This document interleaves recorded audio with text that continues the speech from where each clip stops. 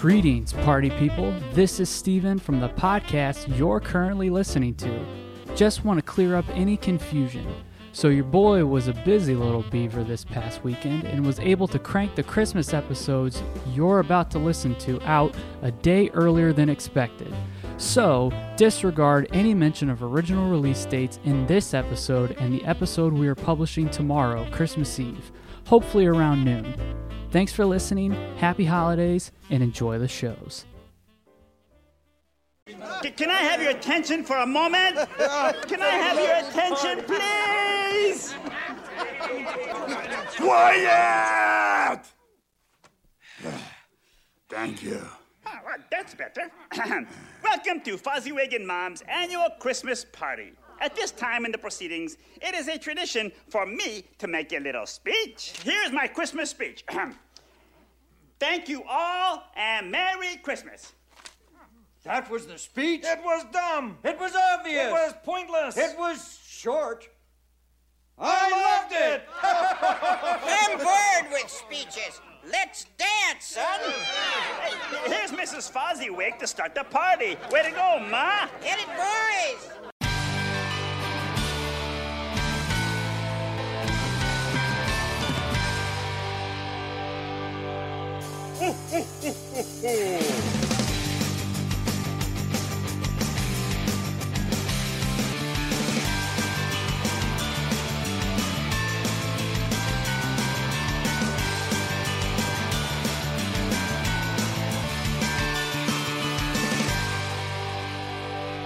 Merry Christmas and happy holidays. Welcome back to the Radkast. I'm Steven. And I'm Matt.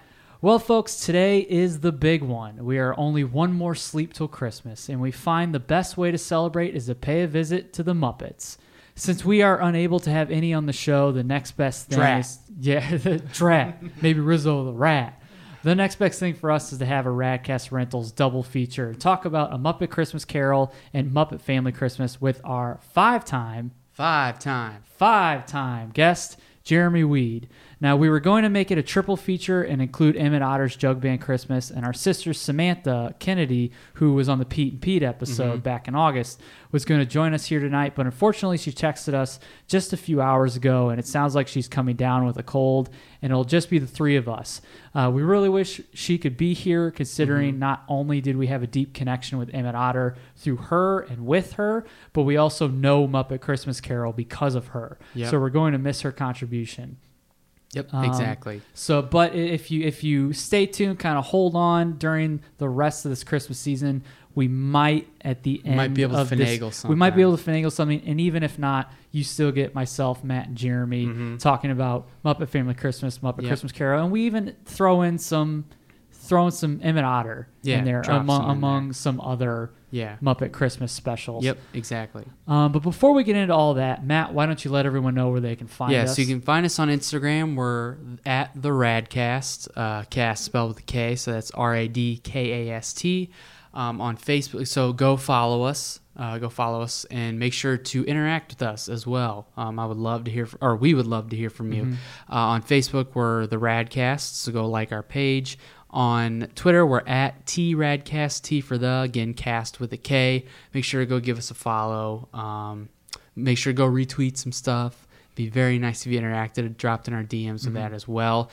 Go to Spotify, Stitcher, Apple Podcasts, iTunes. Go give us a follow, download. Make sure to give us some 5-star reviews. Give us some 5-star reviews. 5-star reviews. Yeah, the algorithm not only helps put us to the front on Apple Podcasts, but also on Stitcher. Stitcher's starting to implement that as well. Yeah. So go do that, and then also go to our website, which is actually, the link is in our bio and all of our social media. On our website, you can find all past, present, and future episodes. And I'm going to try and do a better job of updating it, try and get a shop set up probably next season. Come season 2, hopefully we'll be able to add some more elements. Maybe to the Santa website. Claus will get me a laptop for Christmas. Yeah, maybe Santa Claus will. All right. No more waiting. We're going to take a quick break, and when we return, it's Muppet time, baby. So stay tuned here to the Radkast.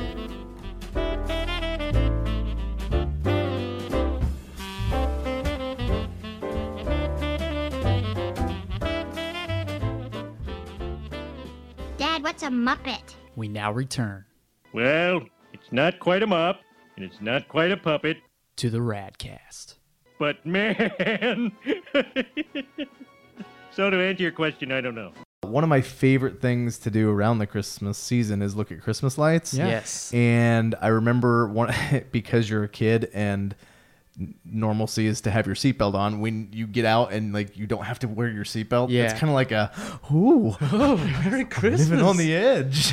It's just a special thing. Santa gonna be able to find me without my seatbelt? No, Santa doesn't see criminals. Speaking of seatbelts, it doesn't look like any of those Muppets are wearing seatbelts. No, I love having But- that on in the background. Yeah. By the way, But I love that shot of Fozzie driving in the snow, and you've got cozy. You've got a bunch Yeah. of them in the bed of his truck, and then you've got like Kermit in the cab with Gonzo and Yeah. stuff like that. Yeah. You know what's funny about that shot is there's way more Muppets that end up coming to live, like just in that. I mean, let alone the ones that come later in Yeah. the show. The ones that are in the truck, there's way more that end up coming out of the truck. It's like Yeah. a clown car Yeah. situation. Yeah. It's like Yeah. you're not all in the car at that point. Yeah.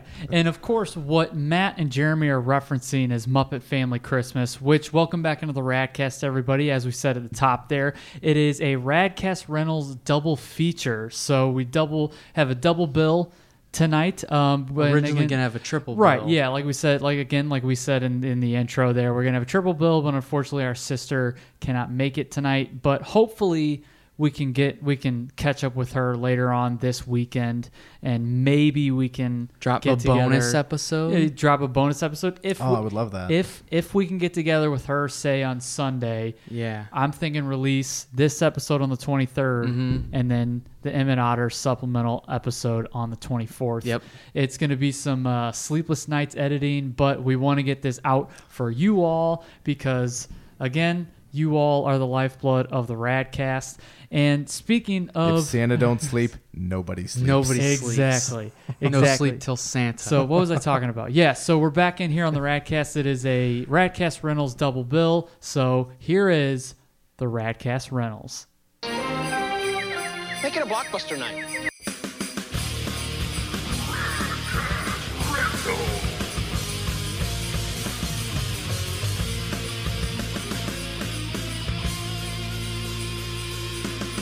And now, our feature presentation. So it is the Radkast Rentals. Again, double bill here tonight. And speaking of double bill, a man whose name isn't Double Bill, Jeremy Weed is back for the fifth time. First member of the Radkast Five Timers Feels Club. good. We have a So- jacket and everything for it. Yep. We'll put it on our Nice. Instagram. And you know where to find us on Instagram, like we said at the top. But And welcome I believe back. the little girl mentioned a check. A check? No, I didn't. We're not talking about the Grinch tonight. But we are Sorry. talking about Muppet Christmas Carol I'm and so Muppet happy to be Family here. Christmas. Oh, yeah. The Muppets and Christmas. The Muppets are already pure and warm and charming and Yeah. comforting. So when you put it together with Christmas, Such a that's perfect marriage. It's a perfect marriage. It's sure to tug at your heartstrings, and it's Yeah. sure to make you well up with tears of joy, of Yeah. sadness, of bittersweet emotion as things are ending, as the season's coming to a close. Yeah. But we'll talk about that today, Yeah, because so- there's plenty of those moments in these two. And before we jump back on with Muppet Family Christmas, Muppet Family Crisco. Yes, Crisco County Jr. Kitchen Cowboys. Kitchen Cowboys, Crisco County Jr. Uh, Crisco County Jr. is an underrated TV show. It was a fun show, Right, Bruce Mom? Campbell, yes, right, Mom. But we're gonna jump back on with Muppet Family Christmas as Matt and Jeremy kind of got started with that here. But first, Matt, you mentioned the Muppets. You mentioned you touched a little bit on the appeal of the Muppets. But Jeremy, Yes. I'm gonna ask you this. So if you could say, kind of, what was your first exposure to the Muppets? Maybe the Muppets as a whole, or the movies, and kind of a twofold. After that, what do you think the appeal of the Muppets are? Okay. That's a big question. Let's see. When did I first know of the Muppets? It had to have been I probably saw either the Muppet movie or Muppets Take Manhattan. One of those two movies. Yeah. Those are probably the two that I watched the most as a kid. Probably Muppets Take Manhattan. and watched that a bunch as a kid. And then also Muppet Babies was big as a kid. So I watched Muppet Babies a lot. And for anybody that doesn't know, anybody that may be listening and thinking that stupid show on Disney Channel, no, I'm talking about the legit Muppet Babies from the 80s. Go look it up. It's awesome. It's one of the best cartoons ever created for Saturday morning. And I'm getting mad, but anyway, it's great. Yeah. It's great. So that was probably my first exposure, and honestly, like, now is a very different time because, honestly, like even before that, probably Sesame Street. Now that I think about it, because Sesame Street is Muppets, and that's the Jim Henson Company. Yeah, it's such a segregated thing now because Sesame Street is now very much its own thing versus the Muppets, which is Disney. But way back when, Kermit used to be on both. Yeah. And that was, I think, maybe the only crossover character. Yeah. But that's something that's really great about some of the stuff we're about ready to talk about is some of the crossover stuff. But I really grew to love the Muppets growing up. They are timeless. They are funny. I think just about as much as the characters themselves, the writing for the Muppets is some of the best writing you'll find anywhere. It's so funny. It's so funny. There's so many just throwaway lines that you don't even, like as a kid, they don't even register. And so when you go back and watch it as an adult, there's so much more depth there to the joke, to the funniness, and just to just like the situation at hand, like let alone the lines being funny. They are animals living in a world where nobody sees them as odd. Like I'm talking to a frog and nobody draws attention to that. That's always been the funniest part to me. It's so great. Whether it be physical gags or dialogue, is the fact that there's nothing wrong with what's going on. And as we'll it's get perfectly in, normal. Exactly. And as we'll get in, Michael Caine has a quote about working on A Muppet Christmas Carol that I think perfectly encapsulates how, like, why the Muppets are so great. And like I said, they're pure and they're joyful. They truly are the best vessels to communicate these like heartfelt messages to kids and as you grow into adults, because most of the time they say like never meet your heroes. So people you grow up watching, like physical humans, end up letting you down somehow. Like they have some sort of skeletons in the closet. You don't get that with the Muppets. They're puppets.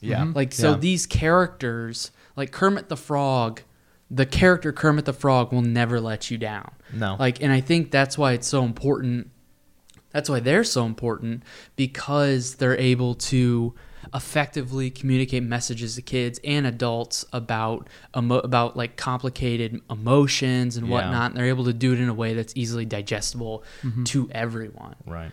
And plus, it's hilarious. Like some of the sharpest dialogue I've ever heard. It's so funny. It's funny how when you said throwaway things, you weren't referring to throwaway jokes in terms of like writers, just like kids aren't going to get it, or it's just puppets. Don't worry about it. Right. Some of the sharpest dialogue is used on the Muppets for me, and that's why I appreciate it as well. Yeah. Well, and the characters are so defined. You look at every single character, and you can pick out what they're like. Gonzo's so bizarre and so strange, but yet really eloquent and kind of artsy and is really smart. He has a chicken fetish. But he's a little strange, but animals just basically kind of like gluttony and like he's just raw emotion and passion and anger and happiness and everything dialed up to 100, just unbridled. Kermit now is not the Kermit of... Right. And I don't mean voice-wise, I mean character-wise. I think Disney has watered Kermit the Frog down, which is something I want to talk a little bit about later. Yeah, sure. I really love the Kermit of the 70s and the 80s and the early 90s compared to the Kermit nowadays, who's kind of a limp-wristed... just gets kind of tossed around and bends to everybody's will. Where, give me the Kermit that stood toe-to-toe with Doc Hopper. And the like voice of reason. Stood up and like said, no, I'm not going to back down, and would actually lead the Muppets and would actually be somebody that would be strong enough to handle all of these issues and hold everybody together. Kermit is Cyclops. Yeah. That's essentially he's like Cyclops, an everyman. Kermit is to the Muppets, Yeah. what Cyclops is to the X-Men. Yeah, but I think Justice for Cyclops. Yeah.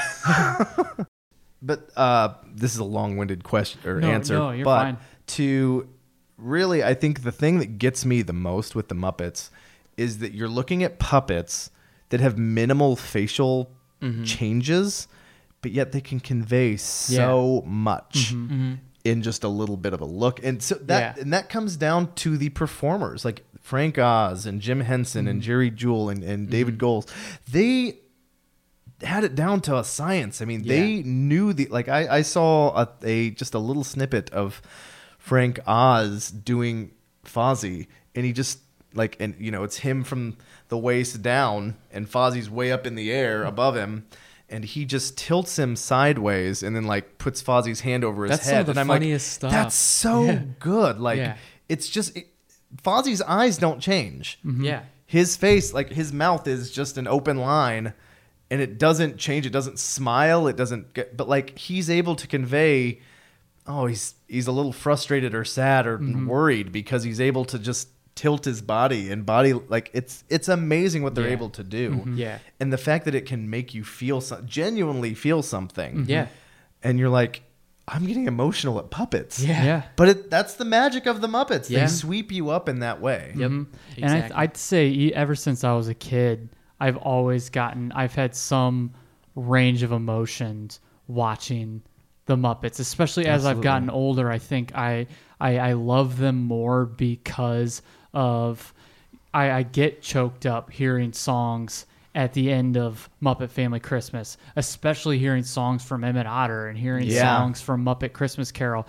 I whimper and I'm borderline weeping when I hear certain songs, because you forget you're watching puppets because it's so heartfelt and it's so virtuous as a whole that, you're just swept away in just whatever's going on, no matter who is embodying what or who's doing what. It's more tender-hearted, and it's more endearing that it is puppets doing these things. And they don't treat the audience, who originally, of course, was children, they don't treat them like children, if that makes sense. Yeah, they don't talk down to them. Yeah, exactly. They treat them like an equal. Yeah, exactly. Yeah. And they give children credit for being smarter than some people give them credit for. Sesame Street does a tremendous job of that, or they used to. They would have those just little one-on-one things with kids, and they make kids feel bigger. They make kids feel like they matter. Yeah. You know, and I think that's important. Yeah. Yeah, and we're going to get right into, we're going to start off with Muppet Family Christmas. Before we do that, real quick, Matt, I think our first exposure they go hand in hand with one another, but Muppet Christmas Carol and actually Muppets Tonight was when they brought the quote unquote the Muppet Show back. Well, and Muppet Babies was shown in reruns. Yeah, Muppet Babies was in syndication on Nickelodeon. Yeah. So I remember being little, 4 or 5 years old, watching that. But Muppets Tonight, I remember when that premiered on Disney. Oh yeah, it was great. And some of the first Muppet movies. Obviously Muppet Christmas Carol, but I remember distinctly Muppet Treasure Island and Muppets in Space. I love Muppets in Space. Being the first few, and then watching in passing the Great Muppet Caper and the Muppet Movie, and at the time being bored with them. Now I love them, but being, I guess it was just it was an old aesthetic of the film and stuff like that. And I get that because I was the same way. Right. And I was used to the Muppets from Muppets in Space, fully formed, crazy Muppets. And so that's it's like you the said, frat boy Muppets almost. Kind of. Yeah. My version of it where they're kind of unhinged a little bit. Yeah, exactly. Yeah. So, that was probably, I would say, Muppets Tonight would probably be the first time in memory that I remember connecting with the Muppets. And obviously we watched Sesame Street as a kid, as kids. But the Muppet, your Kermits and Fozzies and Gonzos, Yeah. So we laid the groundwork there on a basis of some context of where we're coming from, Our history with them. Yeah, our history with them, and kind of where we're coming from to kind of look at the lens of where we're seeing these movies from. So Muppet Family Christmas, Jeremy, you introduced this one to us because, again, growing up, the only two Muppet holiday movies we watched were Emmett Otter's Jug Band Christmas and Muppet Christmas Carol. But just a few years ago, you were touting the praises of, or touting the praises. It sounds redundant. You were singing the praises. You singing the praises of Muppet Family Christmas. So Yeah. why don't you let the listener know a little bit about kind of just a basic synopsis of Muppet Family Christmas. Yeah, well, so I kind of lucked into this. It aired in 1987, and it is, in my opinion, probably one of the top 5 Christmas specials of all time. Now, and I'm not saying that because I'm like lifting it up and saying I think honestly anybody that has seen it agrees that it's great. Yeah. As a Christmas special is defined, it checks all the boxes. And it really does. It takes the property that throws it in the season of Christmas. Yeah. And it's the perfect length. Too. Yeah. It's not a full-length movie. It's like only 45 minutes. Yeah, I was going to say it's only about 45 minutes. It's an hour on the version that you have because I included all the commercials from the 80s, which is great. It's its own it's its one-off self-contained story involving Christmas with a property that To me, that's a Christmas special, and I think this fits the bill. Yeah. And sorry. Oh no, you're fine. You're fine. I was just gonna say the reason why I say I lucked into it is because it aired in 1987, and I think my parents actually taped the original broadcast when it broadcast back then. Yeah. I was 2 at the time. I did not know that they had taped it, but it's lucky because you can't find a full version of this anymore. There's so many things that have been cut, and it's and not just cut a little bit; it's heavily cut. Yeah, for licensing reasons. Yeah, because of the because of the songs, and now 2 because Sesame Street and the Muppets are no longer together under the same company, and that is a distinction of Muppet Family Christmas. It contained all 4 major Jim Henson franchises at that time. It had the Muppets, Sesame Street, Muppet Babies for a brief moment, and Fraggle Rock. And it had all 4 in the show, which is phenomenal. It's awesome, and it's kind of like the perfect storm of things. And it like I said, it's I don't think they probably will not ever, unless who knows, Disney may own everything one of these days. But I sincerely doubt that they're going to ever fully restore it.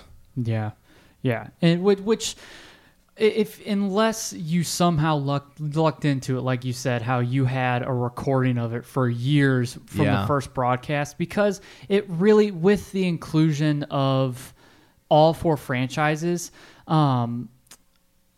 this is one I wish I would have grown up with. Yeah. It's just not one that you almost had to have had it taped. Yep. Because when they started the home video releases, and they started showing it on television, you were hard pressed to find a full version. And somehow we actually lucked into, they have a version on YouTube that is actually from the DVD, because you converted your videotape into a DVD, like you said earlier. Yeah. And you gave us a copy, you gave Brandon a copy, and you have a copy. And I gave my sister a copy. And you gave your sister a copy. Yeah. So we actually were able to pull up the version that you had on the tape. Like, it's on YouTube, and that's what we're actually playing right now, and that's what we watched just a few hours ago.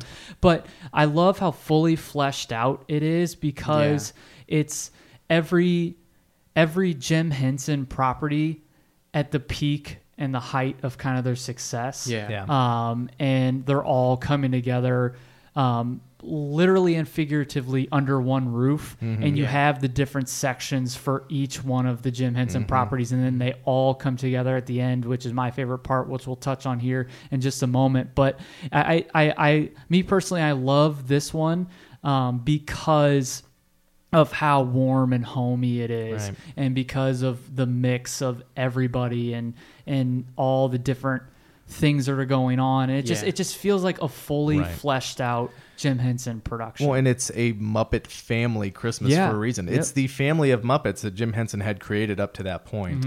And what's really great about this is Jim Henson was involved.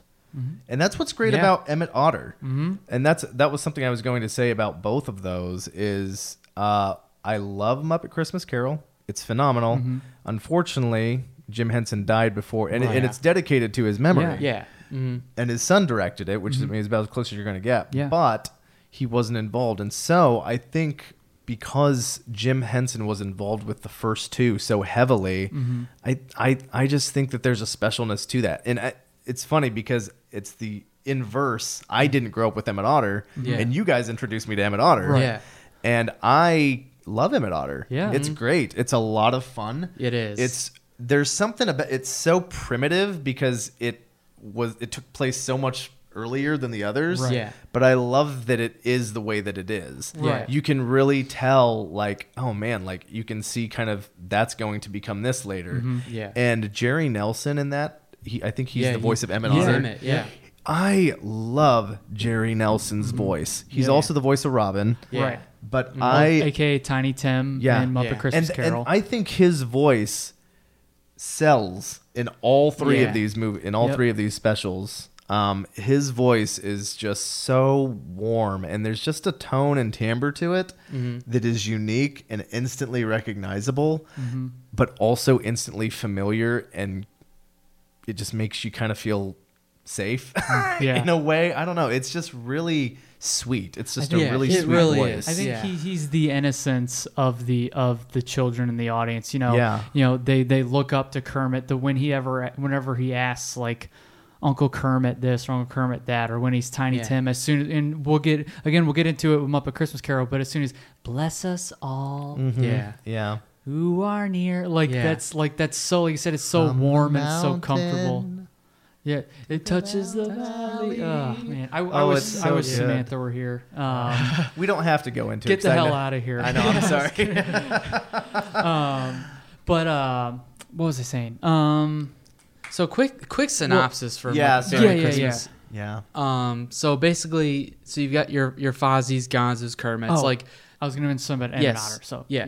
But those Muppets are going to Fozzie's mom's house, and Fozzie's like, oh, she'll be fine. Kermit's like, should we have called ahead? And like, oh, they'll be fine. She'll be fine. You know, we'll show up and she'll have a house for us. Yeah. And meanwhile, the mom planned a trip to California. Christmas in Malibu. Yeah, to Waka. And so so as she's leaving, there's a human, Doc from Fraggle Rock. From Fraggle Rock, and Sprocket, his dog. Sprockets. Sprockets. I'm as happy as a little girl. Not that Sprocket. But he's renting the house from her because he wants a Christmas in the country. And basically, like, these worlds collide. And he's like, oh, I wanted this Christmas in the country. And they're like, well, you're stuck with us, the Muppets. And the mom's like, well, 3 months of surfing lessons down the drain. And so now they're all in one house together, and they got to figure out how to do Christmas together. And then, they do. And yeah, exactly. And then the Sesame Street characters come in as Christmas carolers. And then then all hell breaks loose. Pretty much. It's like there's Blizzard and Miss Piggy's supposed to be joining them, but she's like in a modeling gig still. And there is two hilarious scenes with the Swedish Chef and Big Bird that are just phenomenal. Which rest in peace. Carol Spinney. That was very sad news. Rest in poultry. Yeah. Is nothing sacred. I was saying that in response to what you just said, but Sam Eagle, who might be my favorite Muppet, He's so good. Has two great moments, like as they're walking in, like mom's like. The Fozzie's mom's really befuddled. She's looking around and like, well, Fozzie, what are we gonna do all this? And like, while she's doing that, Sam Eagle comes in a frame and he's like, what am I doing here? He says, why am I here? Oh yeah, why am I here? Yeah. And then Bert, Ernie, and Grover are all acting out. They're rehearsing the night before Christmas. And what did he say it for? what it's saying. Sam Eagle. They get the two-headed monster from Sesame Street to be Santa Claus. And It's like, it's nothing secret. and I love. You are all weirdos. And then there's one of my so favorite good. scenes in the Muppet Show is he's the censor. Like in the Yeah. original Muppet Yeah. Show, everything has to go through Sam Eagle, and he's talking to Kermit, and he's like, "I hope everything with the show is on the up and up, Kermit." He's like, "Oh yeah, no, it's all great, maybe except for the mud wrestling." What was that? What was that? Your Sam Eagle's pretty good, by the way, Thanks. Steven. Clueless Morgan. Morgan? Thank you. I've been practicing. But that's basically it. And then they've got to get Piggy to Fozzie's Yeah, mom's she's the house. only one that's not Yeah. there. Yeah. And which to me, like, It was fine. it was fine because I've always hated Miss Piggy. Like someone said, it does, doesn't it? Like I that's like her kind of Muppet funny in a Christmas Muppet Christmas Carol. Carol. You know, it's funny that you say that, though, because that was one of the things I was going to bring up is I think what makes these specials work, too, aside from all the other things we've talked about, but the less Miss Piggy you have in something, the better. Not because she's absolutely terrible. She's not my favorite by any stretch of the imagination. But I think she works in spots. And so Muppet Family Christmas, she's in it limitedly. Yeah. Yes. And it works. And in A Muppet Christmas Carol, she's in it just a little bit. Yeah. And it works. I think it's when she becomes the focus, like in Muppets Take Manhattan or Great Muppet Caper, is when I'm kind of like, okay, like I just get a little tired because she is a lot, and that's kind of her character. I mean, her character is supposed to be a lot, but I think because she's not in it as much, it helps. It allows so many other characters to shine. Yeah, and when they finally get her back and they're all together, something that is like perfect to me. I love cozy, no matter how you define that. Like anything that makes me feel like cozy and like warm, and I'm here, like I'm present, and I have this moment, and I'm not articulating that very well, but like what am I trying to say? I don't know. If you just You're all say, cramped together. Yeah, I'm not claustrophobic. Like I think if you say cozy, it brings up images, relative to whoever's listening to you. You're like joyful, you're happy, you're in the moment. If you say cozy, I'm sure the listeners can conjure up different images of what You're happy to be is there. cozy for them. Exactly. Very happy to be here. Very happy to be here. Very happy to be here. I'm not supposed to be here. But what is cozy to me is like blizzards suck, but when it's snowing outside and you're inside and the lights are dim, there's a fire going, you're with the ones you love, and you're all kind of huddled together and you're just hanging out, you're watching movies, you're just sitting by the fire talking, like that's cozy to me. And my favorite scene is the final scene when they're all have this medley of songs, and it's this whole Muppet family across 4 like different franchises in this one house, just all lined up, cozy and packed together, singing songs with the fire going, and they're just all together, and it's great. And they highlight everybody. They do bring the Fraggles up. So at one point, Kermit and Robin go down into the basement. And they find a quote unquote Fraggle hole. Yeah. And they go and they meet some Fraggles and they sing a song with them. And they come back up. Anyway, later on during that scene where they're all together, I found a Fraggle hole. Don't touch it, Robin. Like, hey, Uncle Kermit, remember when you telling me about Fraggle holes? Yeah, it was Fraggle holes I was telling you about. It's weird too because that Fraggle hole they go to, it's huge. It's like it's big enough for them to walk through. Yeah. And I'm like, Mrs. Bear has no idea that that's in her basement. How long has she not been down there? But anyway, so they when they get to the scene that Matt's talking about at the very end where they're doing this big carol sing, the Fraggles hear it. They hear them from down in the basement, and they come up, and they sound like monsters because they're down in the basement. Yeah. What's that? And they come up, Cabin and then fever. and they sing with them, and it's great because all of them get their moments to shine during the carol sing. Like there's a bunch of different characters that kind of have their moment. There's one character that they add. I don't know if I've ever seen him in another speaking role. But there's one character that they added to Muppet Family Christmas, which is the turkey. Yeah. And the turkey in and of himself is not that funny, but it's the same voice as Rizzo. It's Steve Whitmire who went on to do Kermit after Jim Henson. Jim Henson died. Yeah. And anyway, it's basically the same voice as Rizzo. Yeah. There's literally no change. Mm-hmm. Hey, that's not it. Hey, babe, how you doing? Yeah, kind of like a Brooklyn-y kind of. Yeah. He's like, hey, this is kind of starting to get to be fun. You know, a little kind of wise guyish.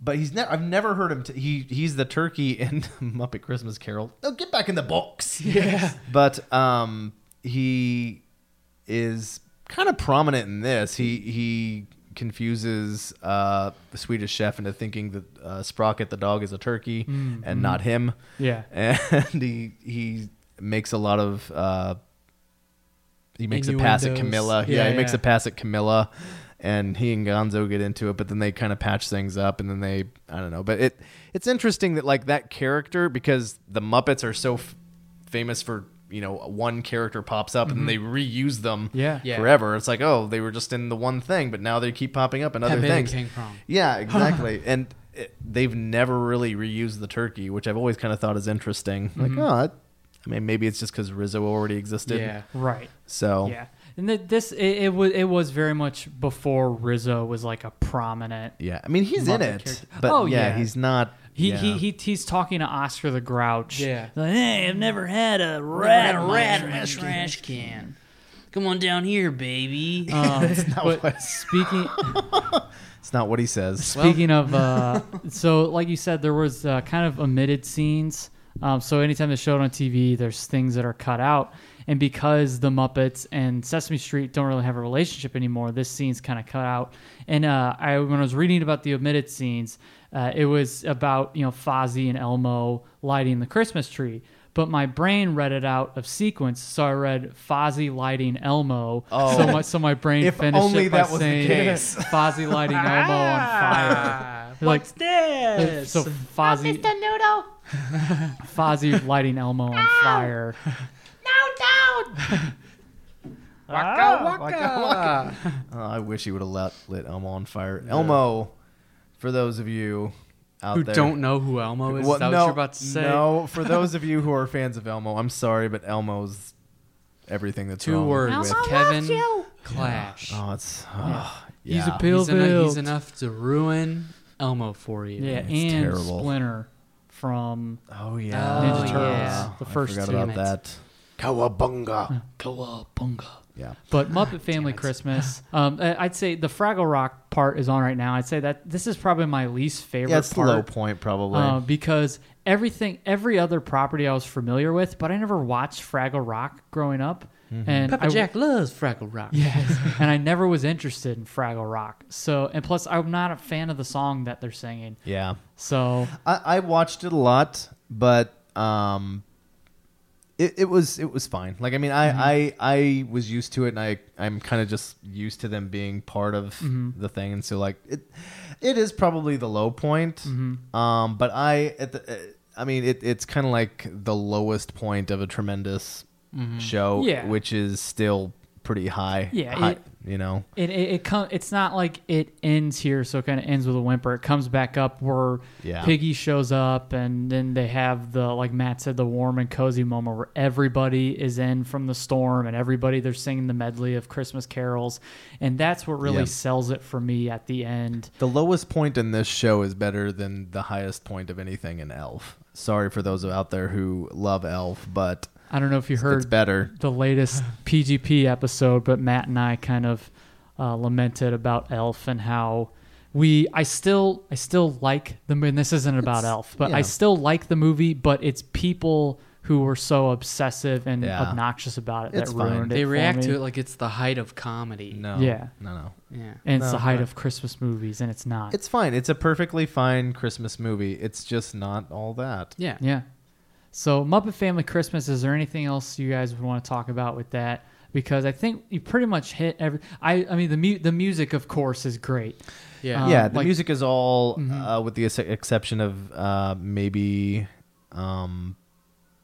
with maybe the exception of the Fraggle Rock song, is mostly all just Christmas carols and that kind of thing. But There's several scenes in this that are great. There's a scene where Kermit and Robin are singing Jingle Bells, and then they're interrupted by the Electric Mayhem singing Jingle Bell Rock. I was It's just about to great. say, it's really awesome. It's really awesome. I love anything. Proud of it. Yeah. Anytime the Electric Mayhem are together, I just love the Electric. They're great. They're funny. They're really good musicians. I'm talking about them as if they're real people. Right. But the people that perform them are the really thing, good though. singers, though, and I mean, that's the thing with Muppet performers is they are really talented people. They are very good musically. What does Rolf say when he first enters? Like, oh, Rolf the dog, happy holidays. Wolf the dog, come here for the holidays. Ooh, this is what I came for. I was watching. Boy, is this piano out of tune? I love out of tune pianos. I was watching Jim Henson on the Arsenio Hall show, probably not too long after this came out, and he was doing Kermit and he was doing Rolf, and they came back from commercial, and he was Rolf. And he's like, oh, son of a bitch! And he was talking about Arsenio. He's like, see, that's not bad when I say it because that's a compliment if you're me. So I thought it was really funny. It's one of those layered jokes. Jim Henson's in this too. Yeah, Jim Jim shows up at the end. Uh-huh. And which makes me so happy. I can't help but just say, there he is. There's the man right there. Yeah. Something that just if you find a good Muppet special, a good, like any of the three that we're talking about, a good barometer is if you find yourself just smiling uncontrollably. Yep. Then you get it. Yep. Yeah. You understand what it's all about, because that's really what all of these mean to me. I will still just watch it. I watched it the other day by myself in the basement. I was just doing work, and I just put it on, and it makes me happy. It makes me feel excited about the Christmas season, and you can't help but love the Muppets and just smile when they're on the screen. Yeah. Yep. It's true. Yeah. And that's the way I react when, again, I hope to have Samantha on for like a supplement so we can go more in depth with Emmett Otter, because I think we should do it justice with that. But you had mentioned, actually, to go back to something you mentioned earlier about there's charm and how primitive Emmett Otter looks. Like, I love it. And the long shots to where, say, they're going down the slide that Emmett's dad built for him and his mom. Yes. And as they're getting up and they're running back. That's exactly what I'm talking about. Yeah. And it's That's funny something because we always laugh about. Yeah, growing up, we love it, We though. laugh a lot, but it's great. but we're so charmed by it. You don't care that you see the wires. Yeah, exactly. Who cares? And what's cool is Emmett Otter was actually. It was like the first time they did like elaborate sets. Like that. Well, yeah. it is. What it was. Let's see. I actually have I already had something about it here. It was so when Paul Williams, who did the music for it, and we're going to talk a lot more about Paul Williams and Muppet Christmas Carol. The genius of Paul Williams. Paul Williams said that Jim Henson told him Emmett Otter was somewhat of a trial run for a potential Muppet movie. They wanted to see how Henson Studios could handle certain technical aspects in making a feature-length film, which 2 years later they made the Muppet movie. But Emmett Otter, the success of Emmett Otter, gave kind of a studio to take on, to produce and to release a Muppet movie based on the success of Emmett Otter, based on here's how Henson Studios can handle the technical aspects of making like a feature film. And again, going back to the word primitive, you definitely, to watch Emmett Otter and then watch Muppet Christmas Carol, you see how advanced they got. Yeah, absolutely. But to see where it begins, I think it's always important to remember where that Muppet Christmas Carol began with Emmett Otter. And Sesame Street and everything before that too, but with Emmett Otter being kind of that quote unquote trial run, it's good to appreciate that and to know that sometimes things that are seen as more primitive or pedestrian can be laughed at and people kind of like shake their head. But Emmett Otter, still, there's so much charm to it. And again, we'll get into it with Samantha if she's available later on this weekend. But sorry. No, go ahead. I was just going to say, there were a couple things that, as an outsider to Emmett Otter, because I did not grow up with it, there were a couple things that I just wanted to say real quick. Because when I first watched it, I was like, boy, this is odd. like it's a little strange, Right. Because it's a Christmas show. There's not really much Christmas music in it, Yeah. but it's the feeling of Christmas, and it's the whole feeling of the season, and being willing to like kind of give of yourself to your friends and your family. And something that I just really loved about it, I mean, it the story's great, and it's really simple. But something that I really loved from the technical aspect of it, like when we were going back to the primitiveness, I think they nailed some of the things that you feel when you're at like a talent show. Yeah. Like the talent show part, when they get to it, it like the fox that's doing the emceeing and all that, I'm like, that's exactly what it feels like to go somewhere and it's so unorganized and there's things going on in the background, like the curtains getting hit and people are like going on. I was like, they know exactly what it's like. I was like, that's so fun. And even at that moment, it's like cozy to me. And it's like, that's something familiar. And like, and I love, and it's Jim Henson doing the voice of the fox. Yeah. And it's just, I don't know, like that whole little sequence there really stood out to me because not a lot's going on, but it's the attention to detail in that one moment where I'm like, that was a really well done sequence right there. And then right after that, they have the River Bottom Nightmare Band, which is a highlight of the whole thing. I love that song. It's phenomenal. It's really great. It's really fun and goofy and funny. Yep. And then I also really loved that where you said like they went down the slide. I love that they mesh different types of puppetry in that. It's marionettes. They do marionettes, bunraku or whatever whatever it's called. It's like a mix of that. Mixed with the hand puppets, and it's really great. And it is primitive, and it like if you look at it nowadays, it doesn't look great. Right. But it's so charming. You're won over anyway. Exactly. Like you don't. Who cares that you can see the wires? Who cares that you can see like okay, you can tell it's a puppet. They're all puppets. Big deal. Like it's a lot of fun. Yeah. And I really want to go back and watch it again. I've only watched it all the way through that one time. I've seen several clips throughout the year. We've actually sent stuff back and forth. And I've seen the song Brothers several times. That's a great song. Barbecue is great. I get misty-eyed whenever it's the ending song, Our World mixed with Brothers. Yeah. And that kind of ends on kind of the more upbeat one where they have the job at the end. Anytime the band is together in their little ice shack, that's a highlight, I think. It's just really cool. And like even though the puppets are kind of like I said, they're kind of primitive, they all kind of look alike in a way. But they're just so sweet. There's just a sweetness to it, and it's just it just wins you over. And what was the name of the book it was based on? Otter Without a Fodder? No, it was Emmett Otter's Jug Band Christmas is what the name. Otter Without a Fodder. Hello, Mutta. Hello, Fodder.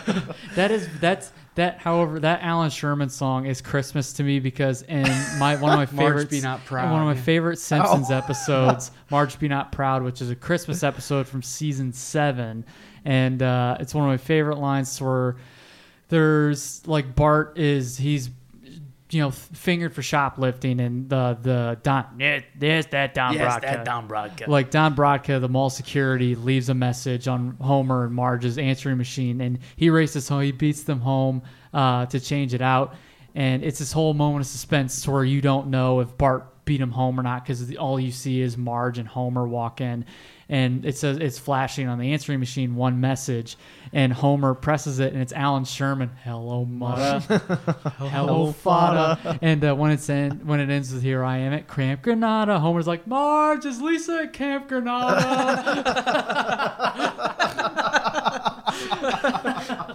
And then it just shows Bart putting the answering machine tape in the Alan Sherman tape.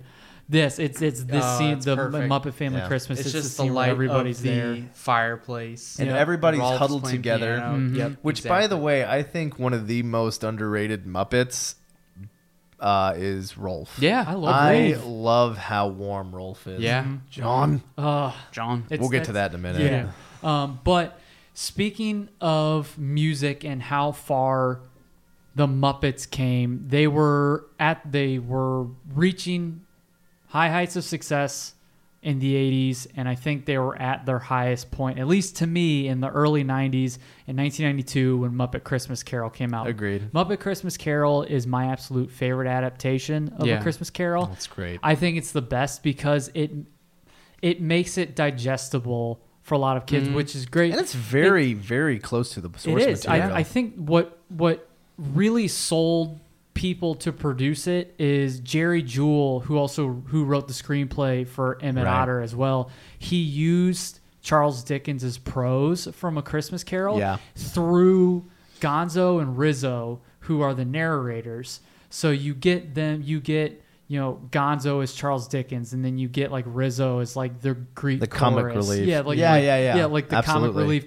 He's the one who he's the audience, actually. Yeah, he's the audience. And Gonzo is using all this prose from almost taken straight from the book. And so many moments are taken, of course, if you're going to adapt it, you take from the book, but so many lines of dialogue are taken from the book, but also spun in a way to where it matches the surroundings of the Muppets interacting with humans and the story that they're telling. But essentially, Gonzo is Charles Dickens, and Rizzo, as Gonzo says something, Rizzo's like, huh? Pardon me?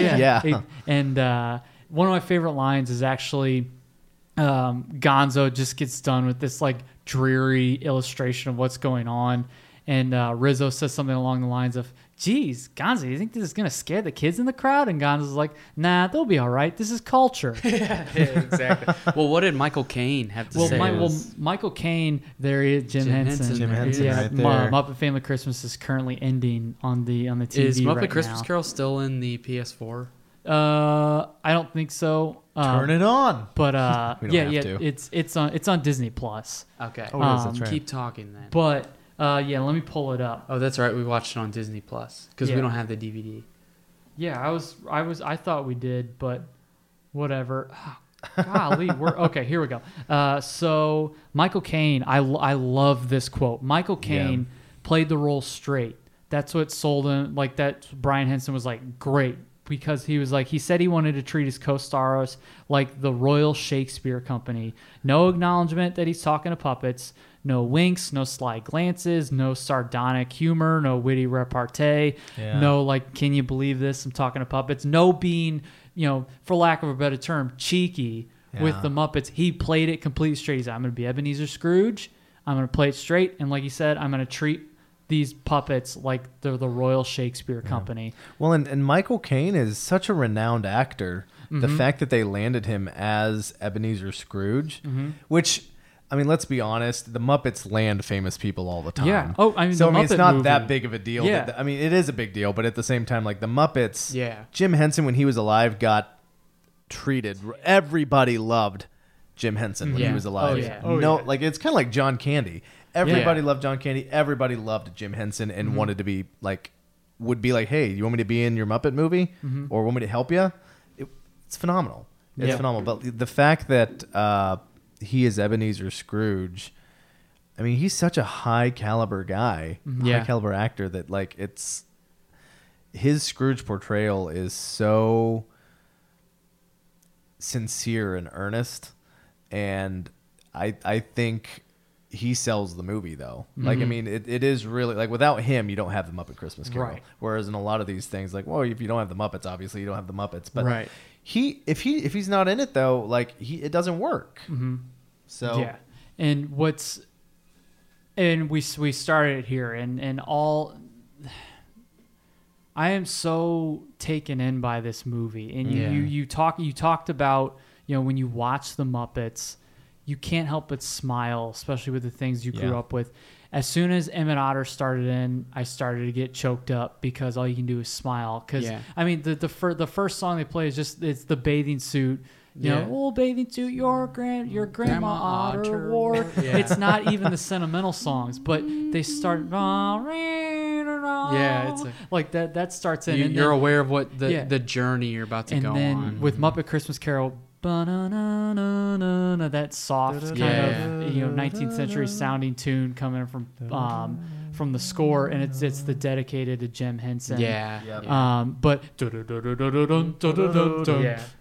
comes in with the score, and like I get goosebumps because I know where it's at in the movie, and it's it always brings a smile to my face. And if you're sitting in it's the background stuff, the side stuff that's going on, like in the town, like, what about my nose? Yeah. Ow! Like they close it on his nose, and then you've got It's those little things that, like, when I say throwaway lines. Yeah.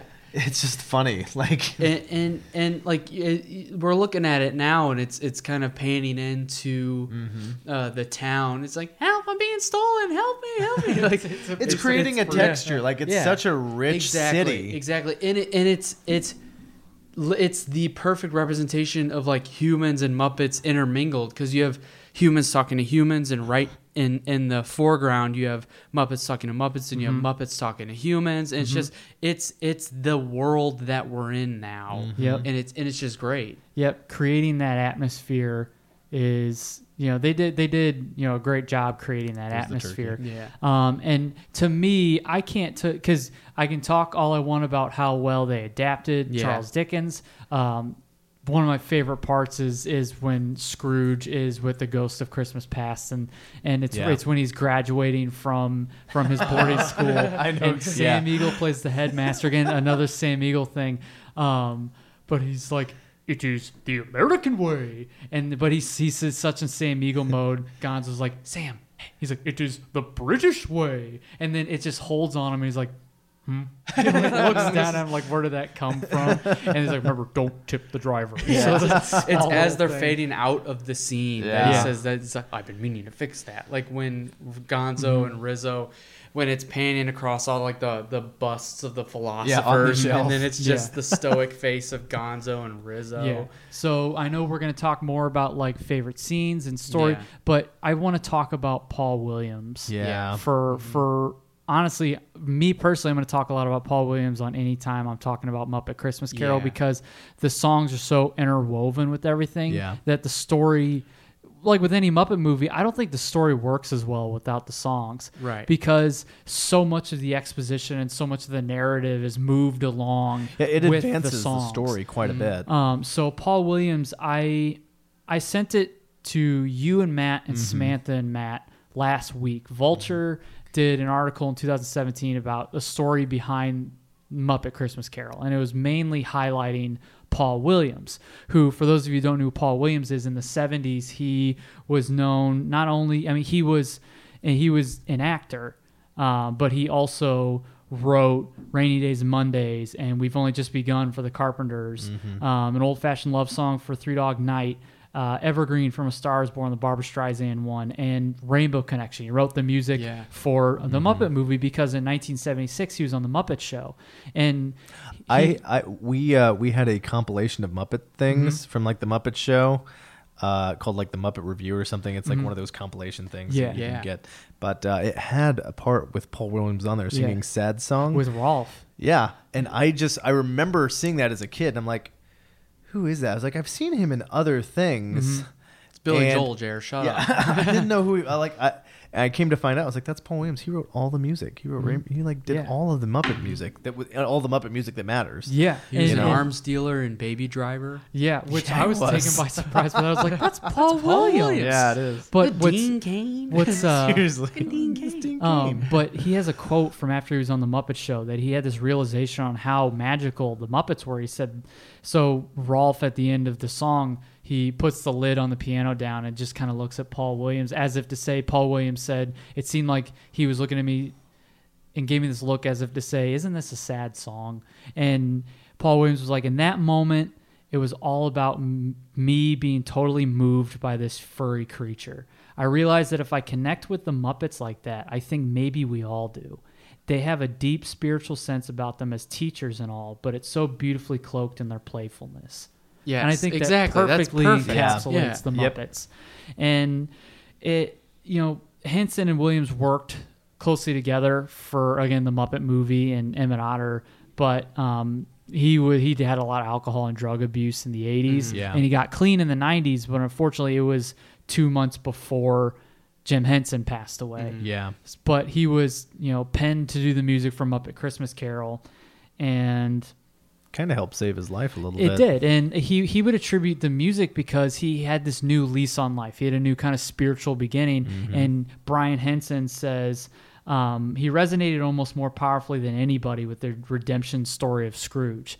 Paul Williams, who petered his life away in the 80s at what could have been the height of his success in so many ways, and he's finding a new lease on life.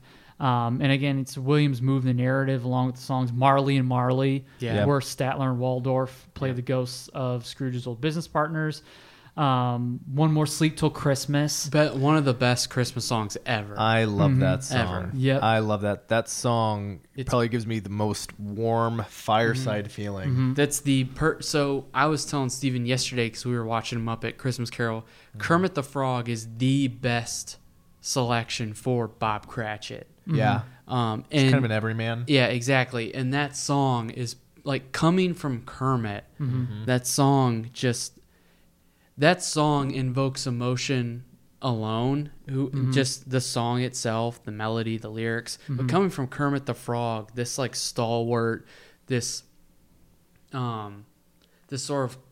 level-headed, He's kind of the Rock. Yeah, he's this foundation for this world. Yeah, and like he's singing this song. There's only one more sleep till Christmas, and it's just, and there's no like. He's not trying to hit a bunch of high notes. There's no crescendos or anything. It's just Kermit the Frog's voice, like, "Hey, it's me, Kermit the Frog." You know? And what's beautiful. Yeah, and I hear these parts in this article that I was reading. When I was reading them, I was getting choked up because usually we'll watch Muppet Christmas Carol once a year. So that's why it's so special to me too, is because I don't watch it all the time. Yeah. I love Die Hard, but you can watch Die Hard in July as well as you can watch it in December. And I have watched it numerous times, not at Christmas, but I was tearing up because this was before I watched it for the year. And there's a portion of the article that said Williams' overflowing gratitude and new lease on life are poured out in songs like It Feels Like Christmas and Bless Us All. Yes, with us all, the prayer that Tiny Tim gives, and then Thankful Heart, which is Scrooge's redemption song. But I love how he describes Paul Williams gained a new spiritual lease on life. He said he refers to the higher power as the big amigo. So I don't know what he means by that. He doesn't directly say God or anything, but in Bless Us All, he said it's a story about redemption. It's about awakening. It's about that recognition that there is some, I would have to say, higher power that you can direct your words to. I think that just to say them aloud, you begin to affect a change. Let us always love each other, lead us to the light, and let us hear the voice of reason singing in the night. Yeah. And let us run from anger, catch us when we fall, teach us in our dreams, and please, yes, please, bless us one and all. Like, there's so much power in these songs. You don't have to look at it from a religious or spiritual aspect, but just within the realm of the story, you see as the ghosts keep showing up. And for me, I'll mention what I think the catalyst is. You see those Scrooge's walls coming down. Yeah. He becomes more and more open to seeing how his actions have been affected, his actions affect others, and how he's been affected in the past. And he's starting to become more and more accepting of what the ghosts are saying, and being more vulnerable. Yeah. And I can say what I think the catalyst is that isn't in the movie. If you get like a DVD or Blu-ray release this is oh my God, this is I know exactly where you're going. The most infuriating one of the most infuriating things that like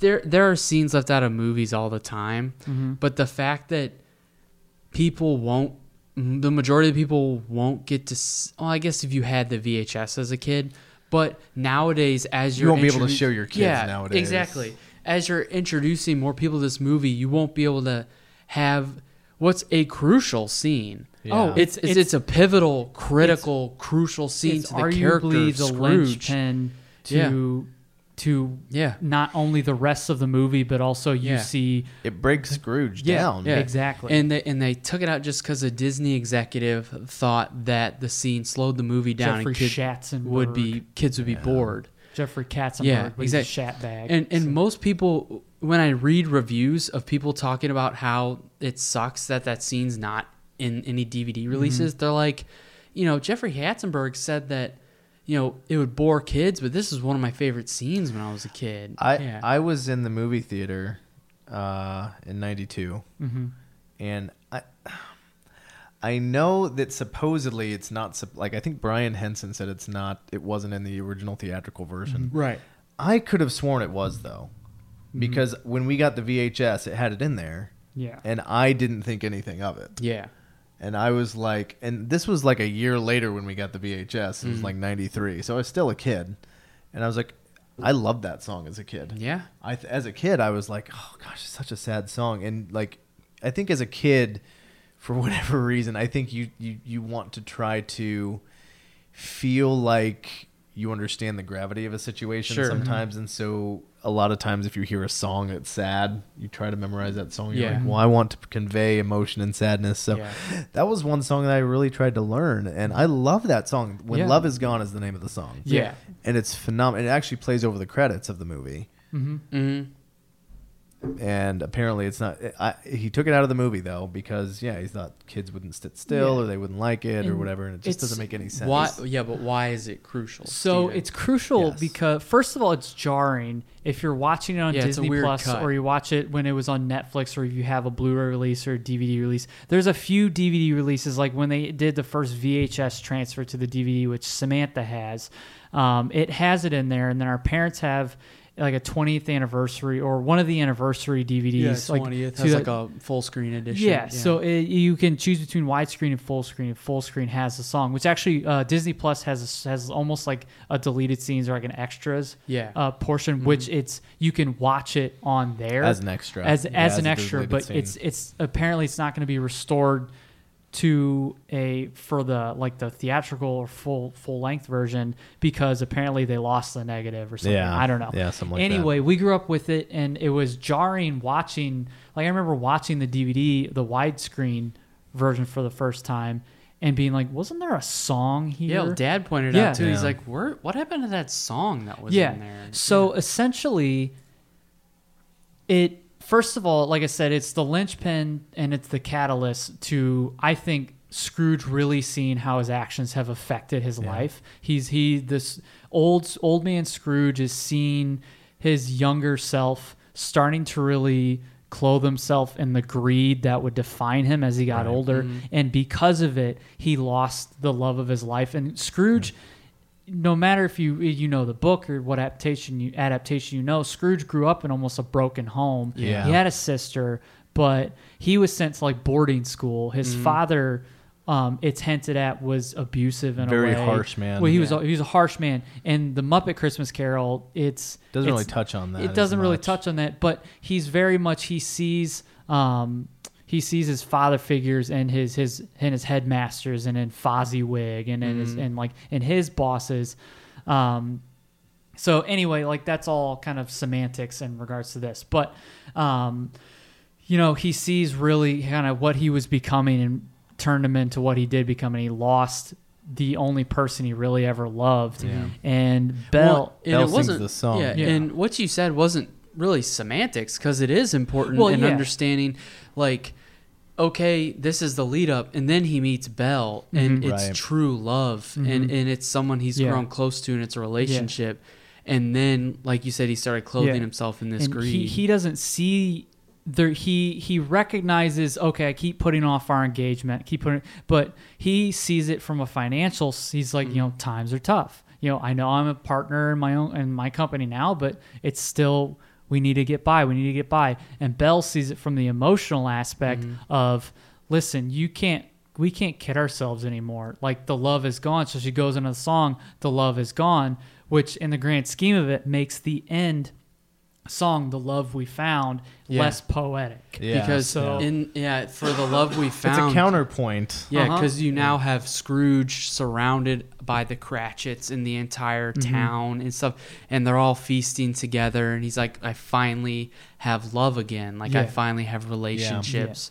And it's because I decided to change my life, and now the love is found. So now this love that was gone all these years, now it's found. It's back, and you don't have you don't have that connection. You just have one half of it. So you're like, oh, this is a nice song. This is sweet. And but like if you don't have that, you don't have the other portion of the locket. Yeah, it doesn't mean as much. Yeah, exactly. It's more or less just a song that you're just like, okay, there's plenty of songs in this movie. Yeah. Exactly. And Michael Caine has a great part during that part. So I think this makes it kind of more heartfelt and more genuine because Michael Caine's not a singer. So in the moments it's pointed out, I don't know, it might have been David Goles pointed out when Michael Caine starts singing in this movie, it's very true to Scrooge because a man who is so void of emotion, didn't allow himself to have emotion, someone who is so cynical, to start singing out of joy over anything is unheard of for him. So it wouldn't make sense if the Scrooge had a beautiful voice. Yeah. Because it's like, I don't think this guy's sung anything in his life. How the hell would he have a beautiful voice? Yeah. So it makes sense that Michael Caine's voice is shaky. He's off a little bit. Yeah. So it's very true. I think that's what makes his performance more genuine as well. But in the moment where he's watching Belle sing and walk away, Scrooge is reliving the only time he's truly loved. This is a statement I've prepared. He's reliving the only times he's truly loved and then lost it. There's a genuine emotion that Scrooge displays as he has to relive it. You can tell Michael Caine's lack of singing ability adds to the moment. A man who doesn't allow himself to be vulnerable, to show emotion, is so moved by the moment, he joins in singing. So the most heartbreaking part is Belle doesn't know Old Man Scrooge is singing behind her, but he is in the moment. He's having to relive it, and he because it was so monumental to him, he remembers the lyrics. Yeah. So he starts singing along with her, and he can't get the rest of it out because he's starting to break down. Yeah, he's so moved and so confronted by his own failings pretty much in that moment. Yeah. So and it makes it that much more to where you see, like, if you watch the Blu-ray version now, she's like, you did once, and like all that we saw was Scrooge looking at that moment, and then she walks out of the frame, and Scrooge is crying, and Rizzo's crying, which then, also kind of like if you just switch to a Muppet, that's crying, it kind of not that the Muppets can't convey emotion, but in that moment it kind of cheapens it a little bit. Right. So him having to go through that again. At least they didn't have Gonzo saying, "What a sad song." Like they just cut to saying, "What a sad," But stop talking. I think that's the moment where Scrooge is fully disarmed and is ready and willing to know what's going on. Because the next part is immediately the Ghosts of Christmas Present. He's like, "Come in and know me better, man." He's like, "You're a little absent-minded spirit." "No, I'm a large absent-minded spirit." So you can see Bob Cratchit's house. How did you know that? Yeah, like you see him smiling, you see him joking back and forth with the Ghost of Christmas Present, and I think that's the moment Tori's like, "Okay, I've seen what my actions have done. Now it's time to really start to see how I can change." I think it might be for two of the performances in the movie. The Ghost of Christmas Present might be the best Ghost of Christmas Present my favorite anyway. Oh yeah, there's so many interpretations in this movie that I would honestly call the gold standard. I would consider Jerry Nelson's Robin as the best Tiny Tim. Tim Cratchit. He's great. Like, I have never been moved by Tiny Tim. I've always bless us, everyone. Well, like some annoying little British kid. Seriously, in a way, like I kind of have been annoyed with Tiny Tim, and I'm like, would it My be? legs don't work. I know this is terrible, but in times like because I'm so annoyed by them, sometimes like, would it be so bad if he died? Then you better do it. Decrease the surplus population. But it actually really, his portrayal is so earnest and so sweet and just like, I just really like as soon as he starts singing "Bless Us All," like it's just really emotional and just really like it touches your heart. Like any other Tiny Tim really has not like made me feel anything, but his does. Well, in this movie it's a true testament to how great this movie is because Yeah. Jess, your wife, doesn't really like the Muppets. Well, yeah, and she would say that it's not necessarily she doesn't like them. She just didn't grow up with them. Sure. So in the same way that I don't like Goonies, Yeah. I didn't grow up with it, so I don't really know. I think But the appeal she- is kind of lost on her. Yeah. I think sure. she has told me in the past, she's like, I just don't really get it as much. Like, I mean, I sure. get that they're animal, but like, I just don't really get it. And that's okay. Like, it's fine. Like, I think that you're right. Like, it's kind of like an appeal thing. Yeah. And it's just like, a bunch of puppet. Like, I've talked Yeah. to her mom, Molly, and Molly's kind of like, and I think it's just like the Muppets appeal Sure. to certain people. Yeah, and I didn't say that to throw her under the bus. There was more to it. Like I'm sorry. No.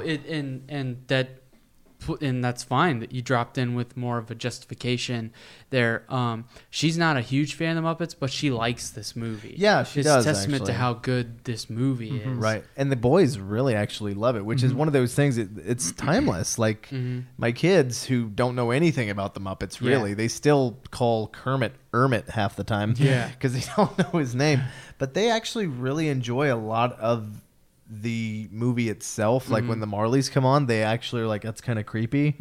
Like it is a very disturbing scene if you've never seen it for a second. Like, I mean, it's pretty well done, pretty creepy. And I think there were a lot of critics who said the movie, as good as it is, it's portrayed as a kids movie, but there's a lot of scary moments. Like we're watching right now. I mean, Scrooge walks through his house by candlelight, but That's scary. Yeah, well, his portion of London that he lives in, granted, when the lights are on, it's different, but it's very dreary. It's very cold. very dark, It's a very dark. There's no lights. Exactly, and like Gonzo says in his narration, that's the way Scrooge liked it. Yeah. Like it very much reflects his personality. It's very scary imagery, like the ghost of Christmas yet to come.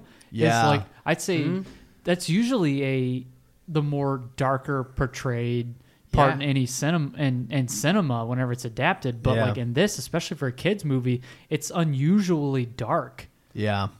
And it's It's not okay to scare kids. You just don't want them to be sad. right. Yeah, right. yeah, exactly. Well, and that's the thing too, is I think with the Ghost of Christmas yet to come in this one, it's not what you see, but it's like what you don't see. Yeah. Because I mean, you see this long greenish, grayish hand, but you don't see what's behind the hood, which makes it super creepy. And it itself is a Muppet. It's huge. Yeah. Yeah. And it's a puppet hand coming out, but it's still frightening because it's not like waka. It's not Fozzie Bear's hand. Like waka waka, you know. I think originally they wanted Gonzo to be the ghost of Christmas yet to come, and it's Gonzo because his nose. Because his nose. out. Yeah. I heard that. Yeah, I heard that they were going to do That that. would have sucked. But But I'm glad they didn't do that. Yeah. Yeah. And- I think him as the narrator works. Yeah, and that's part that's of great. what really makes this one work is having Gonzo at the forefront. Yeah. It's very it's very digestible. I think this is it's like one of those abridged storybooks, Which Yeah. is like what we had of the Christmas which is Carol. what we grew up with the Christmas Carol. It's a very abridged version of the story to where you're getting all of kind of the high spots, Yeah. to where you're getting all the important parts, you're getting all the important elements. I didn't know the Christmas Carol was longer than like 200 Yeah. longer long than book. 200 pages. Yeah. and there's so much minutia that's left out. It's the minutia that there's so many versions that are almost 3 hours long because they're trying to keep all these things in. Yeah. And going into it, Disney knew they had to keep kids' attention, so they knew they had to keep kids' attention, so they abridge it in a way to where it's very digestible. It's very easy to watch. It's very easy to follow what's going on. And, the songs are catchy. But David Goles, who plays Gonzo, has a quote from this Vulture article about Muppet Christmas Carol. And it's like the fact that it's a musical and the fact that we have the Muppets all around someone who is playing Scrooge absolutely straight makes it all the more disarming. I think it really catches you off guard. I always find it emotional. This use of humor can really unlock emotion. If you're watching this picture and you're a little bit guarded and not quite feeling it, a joke, a little something absurd will throw you off guard and make you laugh. And the next thing you know, you're crying. Yep. So I think the humor brings your guard down so that you can hear what Paul Williams is trying to convey with the emotion, what Jerry Jewell's trying to convey with his dialogue and everything. So, golly. So Muppet Christmas Carol has so much depth, and Frank Oz said the music in both Emmett Otter and Muppet Christmas Carol are what give the movies so much more depth. Yeah. And again, since not just moving the narrative along, but helping the audience understand the situations a lot better. I don't think really the Muppets can exist really without music.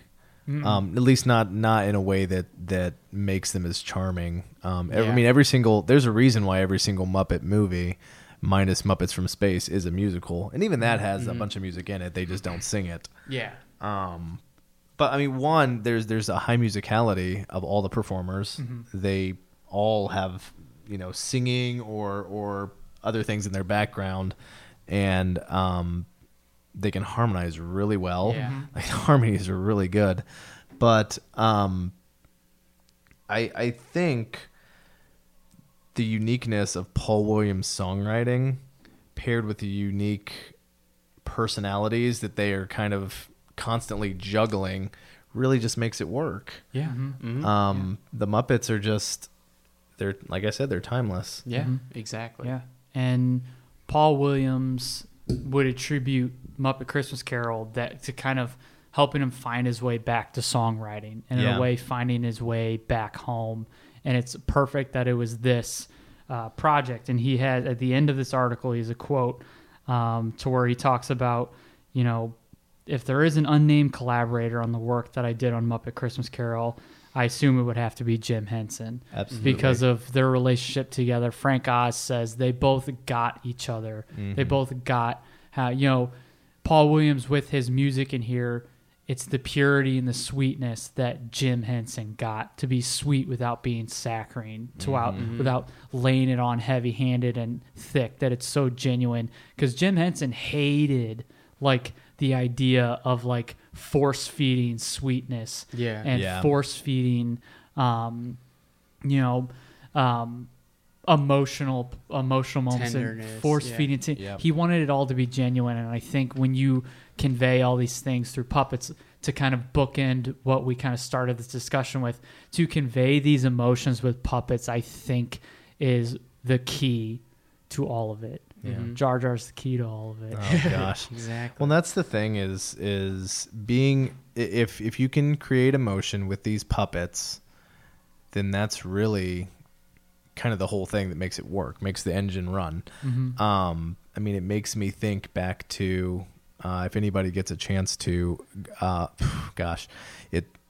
it's hard because it's emotional, but if you ever get a chance to or have any interest in Jim Henson, go to his memorial service after he died.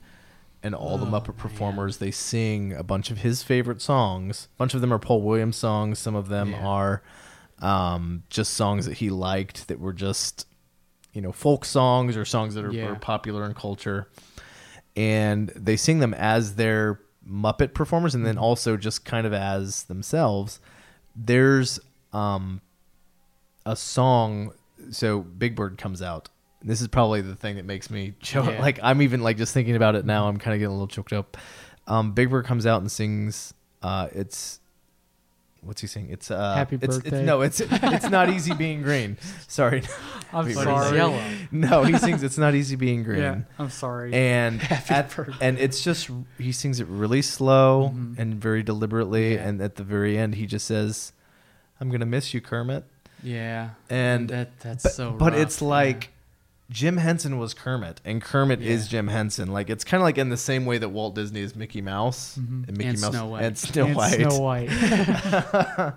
But he was Kermit, and I think that's the thing now. That's what really bugs me about the Kermit character is they have taken the Jim Henson out of Kermit, and they have really just made Kermit nothing like what he was. Yeah. Kermit is so put upon, and which, he used to be put upon before, but he handled it well. Now it's he gets stressed out and he's just not able to handle it. And he's just, he's just always shaky and he's browbeaten and he just takes it and he's not able to deal and he's not decisive and he can't figure out what he wants to do. And that's not who Kermit is as a character. Like, Kermit isn't like that. Kermit is a strong leader. He's a good leader. He's not always perfect, right? But he knows how to drive the Muppets and to get them to do what he needs them to do. Now, is he always wanting to do the hard thing? Not necessarily, but he does it anyway. Yeah. Like in The Great Muppet Caper, he, there may be gunplay, there may be violence, the slightest chance that someone could get killed. I'm out. But the fact that he's willing to do that, though, I mean, his character would just be like I can't do that or whatever. Let's all turn tail and run. And he's just like, let it. And Miss Piggy and he are like, she just pushes him around. And it's like, he stood up to her. He used to stand up to her, and now he doesn't. And it's just like, not saying that it's a guy versus girl thing. I'm just saying, as a character, he is just not the same character anymore, and he's just kind of wimpy, and that's not who Kermit is. Kermit is a strong character. He's a straight man, but he's a strong straight man. And I just don't like the way the character has become. And in these specials, at least you can still preserve that version of Kermit. Even in Emmett Otter, because he's the narrator. Exactly. When you were walking in, speaking of specials, we're wrapping up Muppet Christmas Carol. You were telling us about some other ones, kind of asking us if we had seen them. What were some of those again? It was like Christmas on Sesame Street. I would say really the only maybe two that are worth watching. There are several. There's Christmas Eve on Sesame Street that actually came out the same year as Muppet Family Christmas. And it's really good. It's basically the whole premise is Mr. Hooper. Yeah, where are you? It's very Big Bird centric. I mean, it's an ensemble thing. So it follows Bert and Ernie, and they do a Gift of the Magi kind of like thing. Cookie Monster, who is trying to find a way to get Santa to bring him cookies, which is so funny. He's just basically, he starts off with a pen and pencil or pen and paper, and he's talking to he's writing out loud what he wants, and as he's doing it, you can imagine he's describing the cookies and seeing his pencil, and he just starts, you can imagine what happens. It's like when Ernest starts eating the pen, Ernest goes to jail. Exactly. But it gets more like, so he goes from that to a typewriter to a telephone, and same thing happens every time. But it's great. It's so funny, even though it's just at one point he's getting so excited on the typewriter, and he says, "Cowabunga!" breaks. It's just so ridiculous. Like, why are you yelling "Cowabunga"? The Ninja Turtles had come out in '87, so he just yells it for no reason. It's just really funny. But the main story is Oscar tells Big Bird, he says, "How can a guy that's built like a dump truck get down the chimney?" And so Big Bird is worried the entire time and really concerned. How is Santa going to get down the chimney? Has no idea, trying to figure it out. Has this little kid with him named Patty that kind of goes through. Leprechaun. Yeah.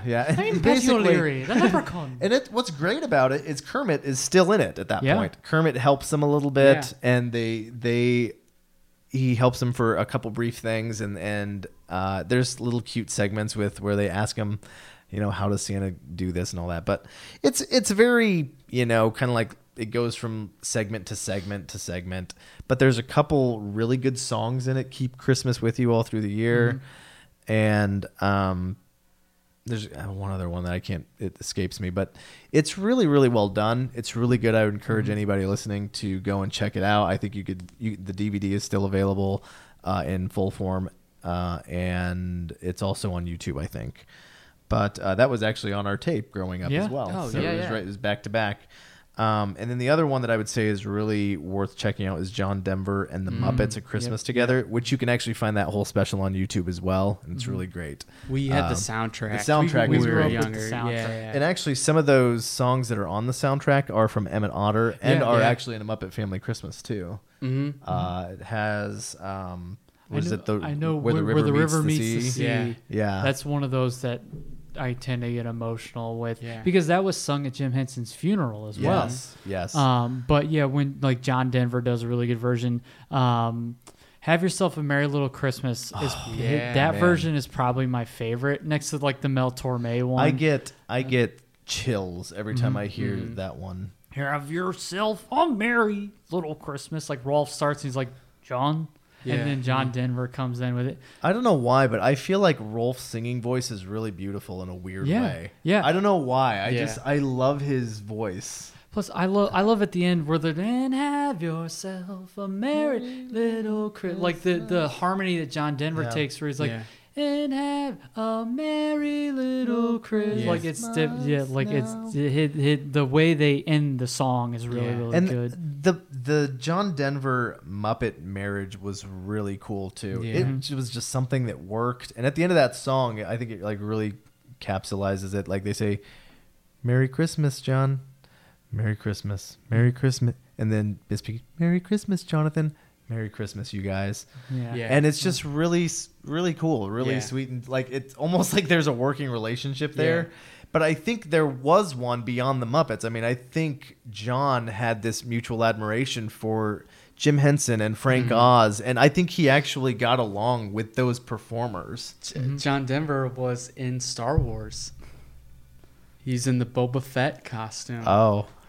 I was waiting to see where you're going to go with that. What? No. Where is this coming from? He was Chewbacca. He was Boochaka. He's like, Who? scoot over. Boochaka. He's like, let me fly this, Han. I'm a good pilot.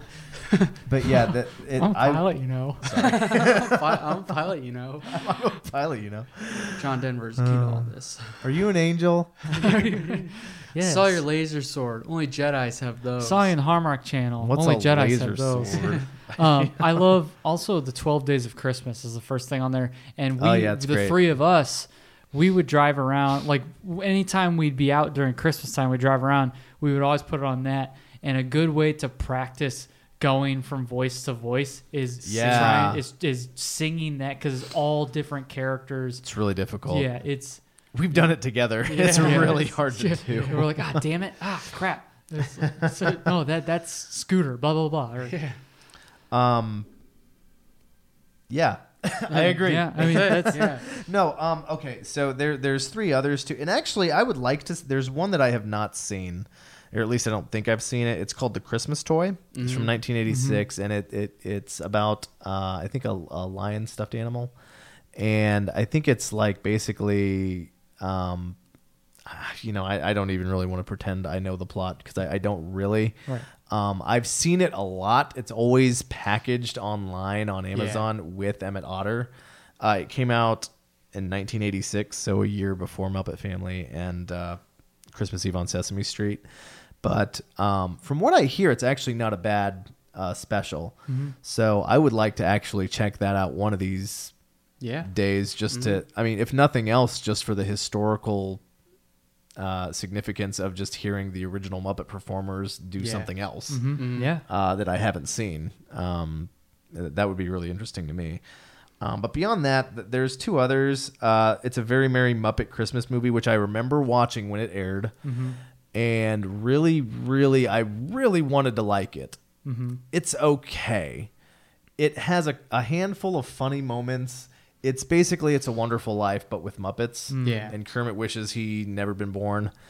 And David Arquette is like the main human person, which if you're going to hitch your horse to a main character that's an actual person, actor, David Arquette is not the way to go. He's in Muppets from Space. That's probably why he was in this one. It's like, hey, you did so good in that one. Let's put him in this one. It's just, David Arquette is just... He's just not a good actor, so like, why use him? But I mean, former WCW World Champion. Yeah, That's not a good why. I actor. forgot about it. Jim yeah. Henson is a big wrestling fan. Yeah, real big. This is key to all this. This kid, he was watching Buffy the Vampire Slayer, the movie, and when he saw David Arquette had transformed into a vampire. Except he was dead by then. It's my aha moment. Jimmy Hen was dead by then. So he did not watch Buffy the Vampire Slayer, although I did when I was a kid. Christy Swanson was my first celebrity crush. It's Henny Youngman is what you meant to say. Henny Youngman's your first celebrity crush. Jimmy Hen. Jimmy Hen. Oh, Henny! I thought Henny Youngman was your first celebrity crush. Red Yes. Skeleton. We're getting off. Helter Skelter. Yeah, we're getting off was subject. there? Yeah, we need No, it's dial us fine. back in. No, He it's said fine. David Arquette and went down a rabbit hole. Yeah, it's fine. Yeah.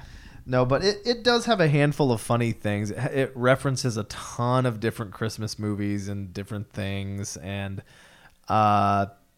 it's okay. I mean, it's worth a look. There's a funny thing at the end that I still, this day, I think it's pretty funny. Bobo the Bear has one of the best love lines Bobo in the it, Bear. and he's one of the best new additions. Yes. But the villain of the movie, who's Joan Cusack, she like runs into him or something. Villain of my life. And yeah, and she runs into him and doesn't say sorry. She's like, "Get out of my way!" And he's like, "Oh, Merry Humbug to you too." But to this day, I still will say Merry Humbug, which is stupid, but it just makes me laugh. I just think Bobo's funny. In Muppets in Space, he has a line. Jeffrey Tambor's the bad guy. He's like, "Get me the remote." The goat. The remote. Oh, I thought you said the goat. Like, Bobo's the best. He's just funny. Oh my But, goodness! But that's and then one more is yes, Muppets yes. Christmas Letters to Santa 2008. Haven't seen it. Don't know if I want to. The end. Sounds super futuristic. It Oh, it was released in 2008. I thought that was part of the title. Anything after the 90s Muppets, I really don't want to watch it. Yeah. Like, I didn't really like the Jason Segel and Amy Adams Muppet movie. It was because okay, it was but- fine. I did not like the new Muppet that's supposed to be Jason Segel's brother. I did not like him. Yeah, he's not great. But...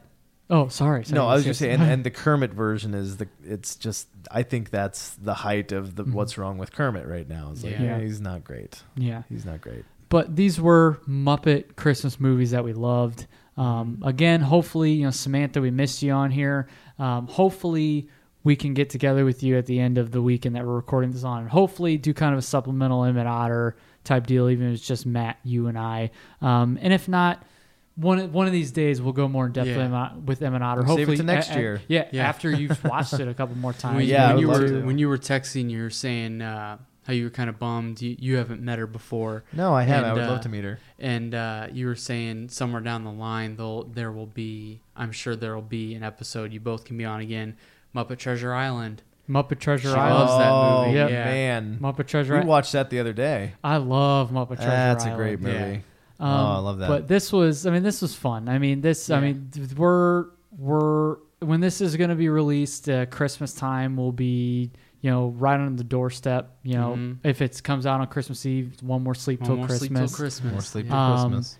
So our next episode, it's going to be right after Christmas. But I hope everybody has a great holiday, a great Christmas. I mean, I love this time of year. It's so special, and to really be able to watch, again, like we said so many times in this episode, to watch any of the Muppets Christmas stuff just adds kind of that joy and that tenderness to the season for me. Yeah. So yeah, for the Radkast Rentals. Yeah, Jeremy, thank you for joining. Yes. Sorry, Thanks for having me. Thank you for joining us again. It's always it was great. my pleasure. And it seems like you've been on every month since November or since October, because October and then John Candy and, and then you're going to be on the Arcades episode, right?